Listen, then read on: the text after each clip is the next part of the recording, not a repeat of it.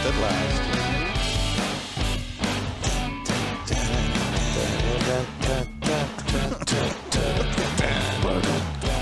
Okay. Enough. Hey everybody, welcome to another edition of Ace on Music. I'm joined by my producer Mark and by Sean. He's back in the studio today. Hello everybody. Good to see everyone. Missed everybody. So, before we get into today's topic, I wanted to address a couple of things that have come up since then. We had a lot of great feedback about the episode we did on NFTs a couple of weeks back, non-fungible tokens, and wanted to just thank everybody for that feedback and the stimulating conversation. And the one question that would get asked regularly to me was, why would I want to buy an NFT? Like, why would you buy this sort of thing? And I don't have an answer for that. But they are an interesting thing in this world, and I, like I said in the interview, I think the exciting things with NFTs are things that are coming later. Like somebody will figure out some interesting way to manipulate this into something interesting. The other thing that I wanted to touch on was, as I said, we've been rejoined here by our my assistant Sean, and he'd been missing for the last little while because he got struck down with the dreaded COVID-19. But he's all better now, and he's back. So, Sean, I know that a lot of people out there constantly, we're all, of course, obsessed and worried about COVID-19 and all that sort of thing. What was it like for you to go through this? Well, first, let me explain. It was kind of a dumb move on my behalf. You know, there was a lot of restrictions being lifted, and I decided to take a business trip out in Charlotte, Carolina.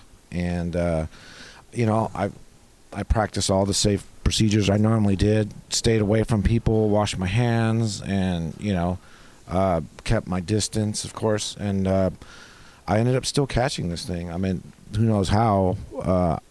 It's just one of those things, and it wasn't a fun experience. It was very scary, you know. And you know, at first when this vaccine was coming out, I was really not kind of, you know, wondering if I should take it or not. But I'll tell you what: if you're scared of this vaccine, you're going to be scared even more if you catch this virus, because it wasn't fun at all. And yeah, just, you know, luckily I got a mild strand. You know, there's different variances of this virus, and luckily I got not one that wasn't so bad. But yeah, it was no fun.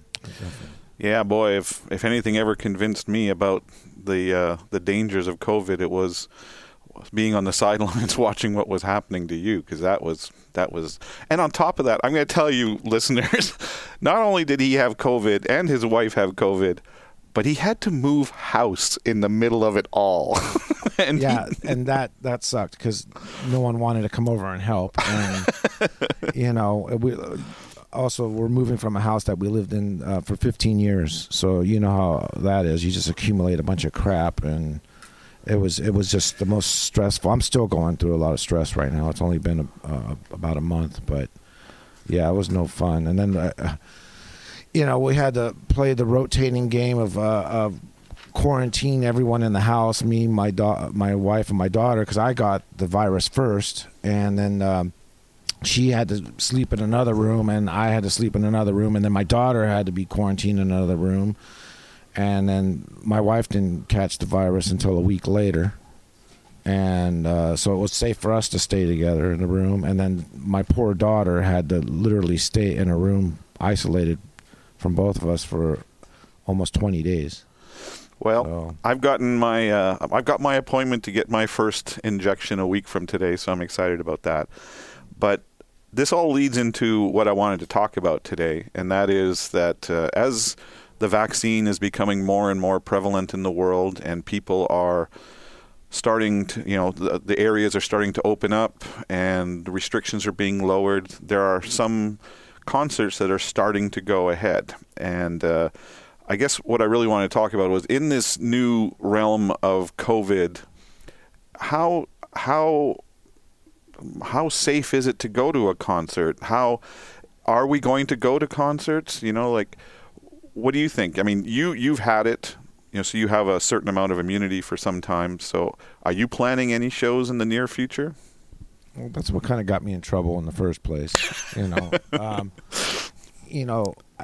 Obviously they're going to have to restructure everything on how these shows are performed. I mean, people are going to let their guard down. There's still people that are going to be anti-vaccinators, and we don't really know 100% of what this virus is still capable of doing.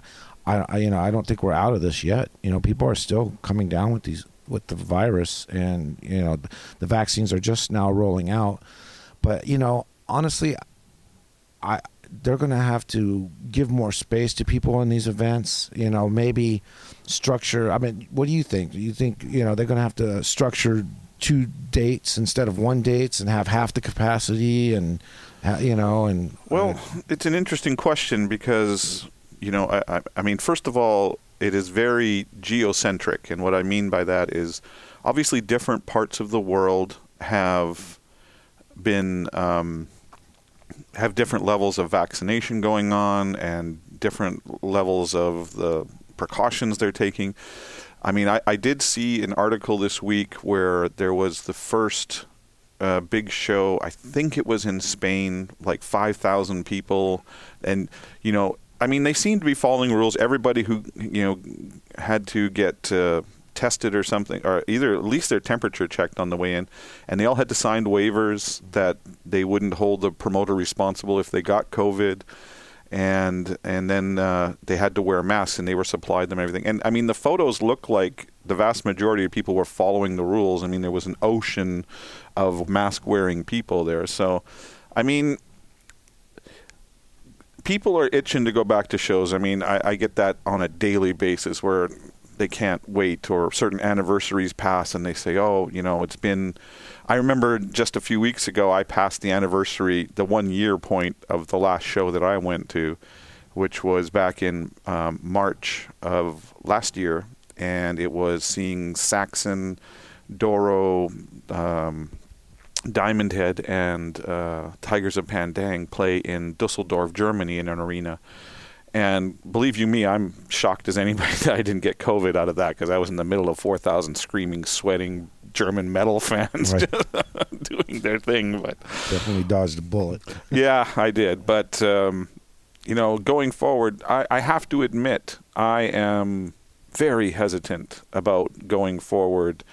Now, that my attitude will probably change a little more once I'm fully vaccinated and that sort of thing. And because if I've learned anything during this whole COVID period, is that you can't count on people to follow the rules. They're just going to do what the hell they want. And well, it's in human nature for people not to social distance. It's very hard for a lot of people to do that. And when I went on this last convention, that it proved me that that's what was going on going to these shows. It's like people don't know how to social distance, and we start going to shows and people are having a couple beers and off come the mask and the hugs start coming, and it's going to be tough. But I think if they organize everything correctly, I think we can pull it off and be safe about it. But I think you just mentioned what I think is the biggest problem to moving forward with this, and that is, by their very nature, concerts are a celebration. They're a party. You're going there to have a good time, hang out with your friends,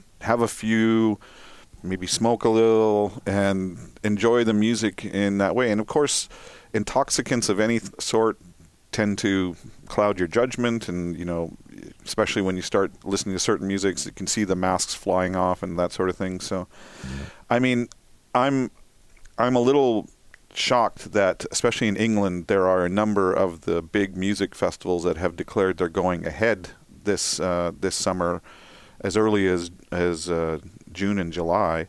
And I mean, I know in certain areas they're doing concerts with lower attendances. Like I did see in the news just recently that as soon as next month, Corey Taylor, the lead singer of Slipknot, is going to go out on a solo. He put out a solo album during the COVID period here, and he obviously hasn't been allowed to tour to support the release of the album. But he is going ahead next month and doing a string of about 20 or 25 club shows. And, they are doing a lot of the COVID precautions. People will get their temperature checked. Masks will be available and everything. But as much as precautions as you can make, people are still just going to ignore that. It's just the very nature of human beings. So I understand the reason for the waivers, but Mark, you being a lawyer, how do you, from a legal standpoint, see the liability towards a promoter or a venue if people do get sick if they attend this? I'm not seeing a whole lot of liability, Ace. There are a couple of concepts in the law, like assumption of risk, the waivers, the things like that are out there. I don't see a community that has become this educated about a disease being able to formulate your own opinions than being able to hold other people liable. And secondly, not only is there an assumption of the risk when you go to a venue like that. I mean, just look at what's happening in Miami Beach right now. Yes. The ability for so many people to get together. I don't think the Miami Beach promoters or anybody else is going to be held liable. Somebody may get tied up in court or something like that, but this is really that type of a culture where we understand we understand that it means when you climb up a rock that you could get hurt. Lastly is this thing called causation, which is ultimately you have to be able to prove that you got it there at that exact spot. Right. And if you can't demonstrate causation. So I don't think COVID has been loaded with litigation unless you were like an employer creating a hazardous work environment or something like that. I just don't see that being the a driving force to slow this down or protect it. Okay. Well, that means that, we're going to see more and more shows over the next few months. So let me ask you this, Sean. Do you actually have plans to see a show in the near future? Well, I guess I got a little bit of immunity now, so I'm not too worried about it. But yeah, I'm kind of curious how it's all going to pan out. And, there's a show I want to see. I want to go see Ministry. Is coming up in October. Oh, yes. It's the fall, so by then we're going to really see how everything's going. And who knows? We might go into another lockdown. You never know. You never know. There's different variances of this flu, this virus, who knows? We don't know. Well, okay. There are a ton of bands who are announcing rescheduled shows throughout the fall and into 2022. Are there any on your list that you are chomping at the bit to go see again? Of course, our acts. Of course. I miss all our friends and family, That's true. But yeah, I wanted to see Roger Waters. That was a big show that that he's still going to go on with. That the dates are not announced, but I know Nick Mason's coming around again. But I wanted to see my Danzig sings Elvis show. I'm hoping that comes out. Has he announced a reschedule for that? No, yet? He hasn't yet. But yeah, there's quite a few shows I'm looking forward to. I want to see Faith No More and Rammstein, and but we'll see. Hopefully they do it when they reopen. I hope they do it right. Like going on these airline. I went on a flight out to Charlotte, and they were so unorganized. I'm pretty sure that's where I got this virus, was through the airport. Right. I'm not going to mention the airline's name, but it was unbelievable. It was no difference than like us going on a trip, packing everyone in a plane. They didn't check for temperature. They didn't, they just crammed you in there, putting your luggage up, on the top bunk, and it was no different than what we normally experience. And it was like I was thinking they can at least have 3 or 4 people going at a time until people are seated. Just things like that. It just never got done. So Mark, your studio here where we shoot our podcast is there's a lot of commercial productions being done here on site. And so you've had a front row seat to see how California's movie industry is adapting to COVID. And what sort of precautions are they taking here to protect the crews and the talent and all that sort of thing? Well, we get tested a lot. We depending on the production, the lot itself has its own requirements. So it's supposed to be testing guests and folks like that when they come onto the lot. But the individual productions themselves also have their own requirements. And so it's not uncommon for us. You know, we hosted an Oprah Winfrey Show network, and we were tested once every morning. We worked another show where not only were we tested in the morning, but we were tested in the afternoon, and the COVID security compliance officer would continue to walk through. So, and anyone who did not wear a mask at any point during that production was reprimanded or removed. So I think that Hollywood has done a great job at trying to figure out how to protect its people, and certainly better than, you know, street parties and whatnot. So I think it's been pretty good.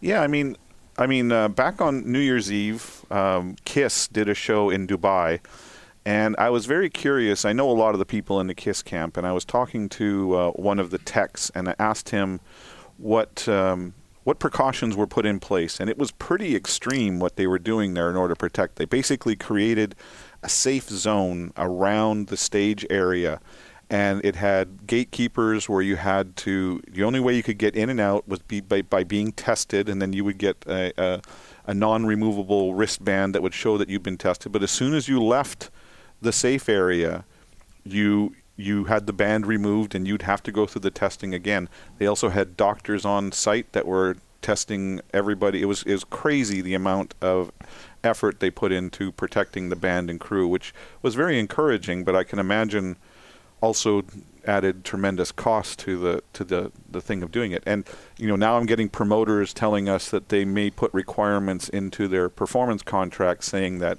the bands and crews of any artists that come and perform at their venues or their events are going to have proof of vaccination before they can come and play. And of course that also is quite at odds with those people who don't believe in getting vaccines or are not wanting to do that. So there's still a lot of question marks in how we're going to go forward in a COVID world with live concerts, but I'm cautiously optimistic that we're going to go forward. But you know, the thing that excites me about seeing live shows again, you touched on it there. I mean, as a band manager, we get very close with the artists who we represent. I personally go on the road at least half a dozen times a year, whether it's to England or wherever the bands are on the road. You know, we've got to be out there with them and continue those relationships. And over the years, they become very good friends, and you miss them. I mean, it's literally been more than a year since we have had the ability to go out and do that sort of thing. So, you know, Ace, the other thing worth mentioning when it comes to Hollywood and certain other environments is that they are dictatorships.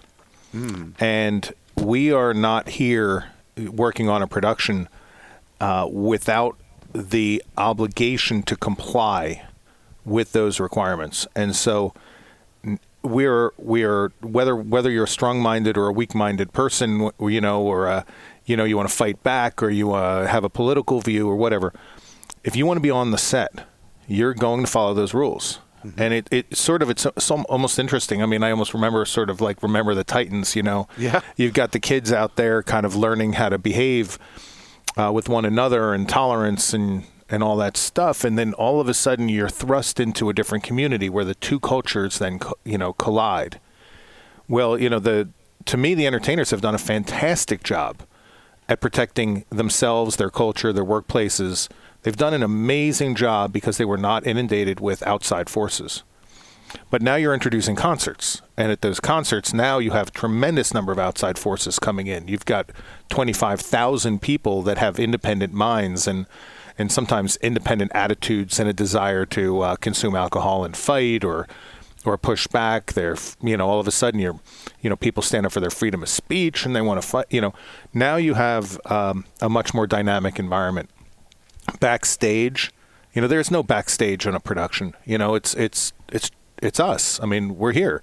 So I do think that there are going to be some pretty interesting changes as we go, and they may be very destructive changes when it comes to how well we've done recently. So anyway, just yeah, that's absolutely fascinating. I mean, I think for the most part, Hollywood has been very very sly about how well they have been doing the COVID thing, and what I mean by that is that it's not at all visible to the average person. And when that got thrown into sharp relief for me was just this past week. I'm a bit of a fan of a reality TV show called Tough as Nails. And there was one of the participants on the show had an injury that required him to go to the hospital to get treatment. And then later in the show, the host explained that person wouldn't be able to return to the competition for 2 weeks because they broke the COVID bubble by going to the hospital and leaving the production. And they had to wait till their quarantine period was up again before they could rejoin the show. And that, to me, that was almost like a stark look behind the curtain, if you will, that they actually are doing a great deal to protect their talent and everything. They're just not throwing it in your face. Right. I mean, there's a lot of money at stake. Yeah. And, and these productions have invested in it. I remember fairly early on in the COVID crisis when production was just getting going, Tom Cruise was recorded having a rant screaming at how people were getting in each other's space or were not wearing masks or whatever. And of course, the media doesn't know what to interpret. They're not there. They're only receiving the tape. They don't know the circumstances. And there was talk of whether or not it was staged or something like that. But I can tell you that happens on sets all the time because there's too much money at stake. Yeah. And if people make mistakes on that set, whether it's people on Tom's set or in some other circumstance, it's very dangerous. That entire production goes down, and they're finally getting going again. And so there's a massive risk. And the productions themselves were fantastic at locking that thing down, making sure that nobody could or as few people could disrupt that as possible. That's amazing. That's really cool. Yeah, I mean, I'm excited about going back to seeing live shows. It's one of my favorite activities throughout my life, and I have tickets I still haven't refunded for a number of tours that were delayed due to COVID, and I hope that they do reschedule and come around. But yeah, that's kind of where we're at on that front. So, who are you looking forward to going to see? Well, I was very excited about the concept of Rammstein coming to California. I mean, me too. I have seen Rammstein a number of times in my life, but man, they put on a hell of a show. Yes, they do. I mean, the shows are crazy over the top. I mean, I remember the last time I saw them was at Download Festival in England a few years back.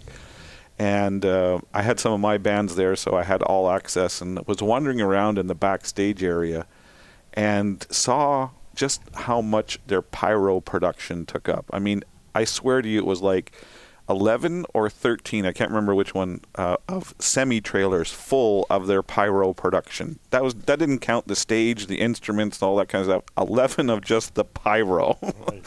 So it's a show that shouldn't be missed. I mean, the fact that you have a band that does their songs only in German and can fill stadiums in the United States is a testament to just how incredible this show is.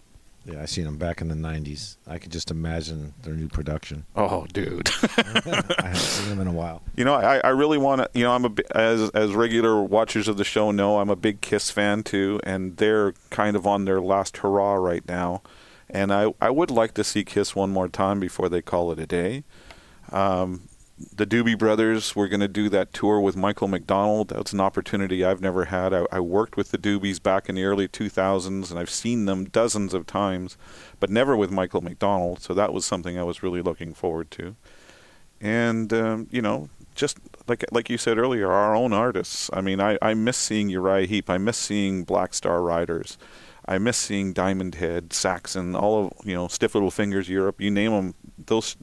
Today actually is the day that we're taping this is L.A. McMorty's birthday. He's the bass player in Stiff Little Fingers, and he and I were chatting this morning over email, and I said to him that as part of my birthday wish, I said, I really hope I get to see you play live this year. And his response was, a hope springs eternal. So, Right.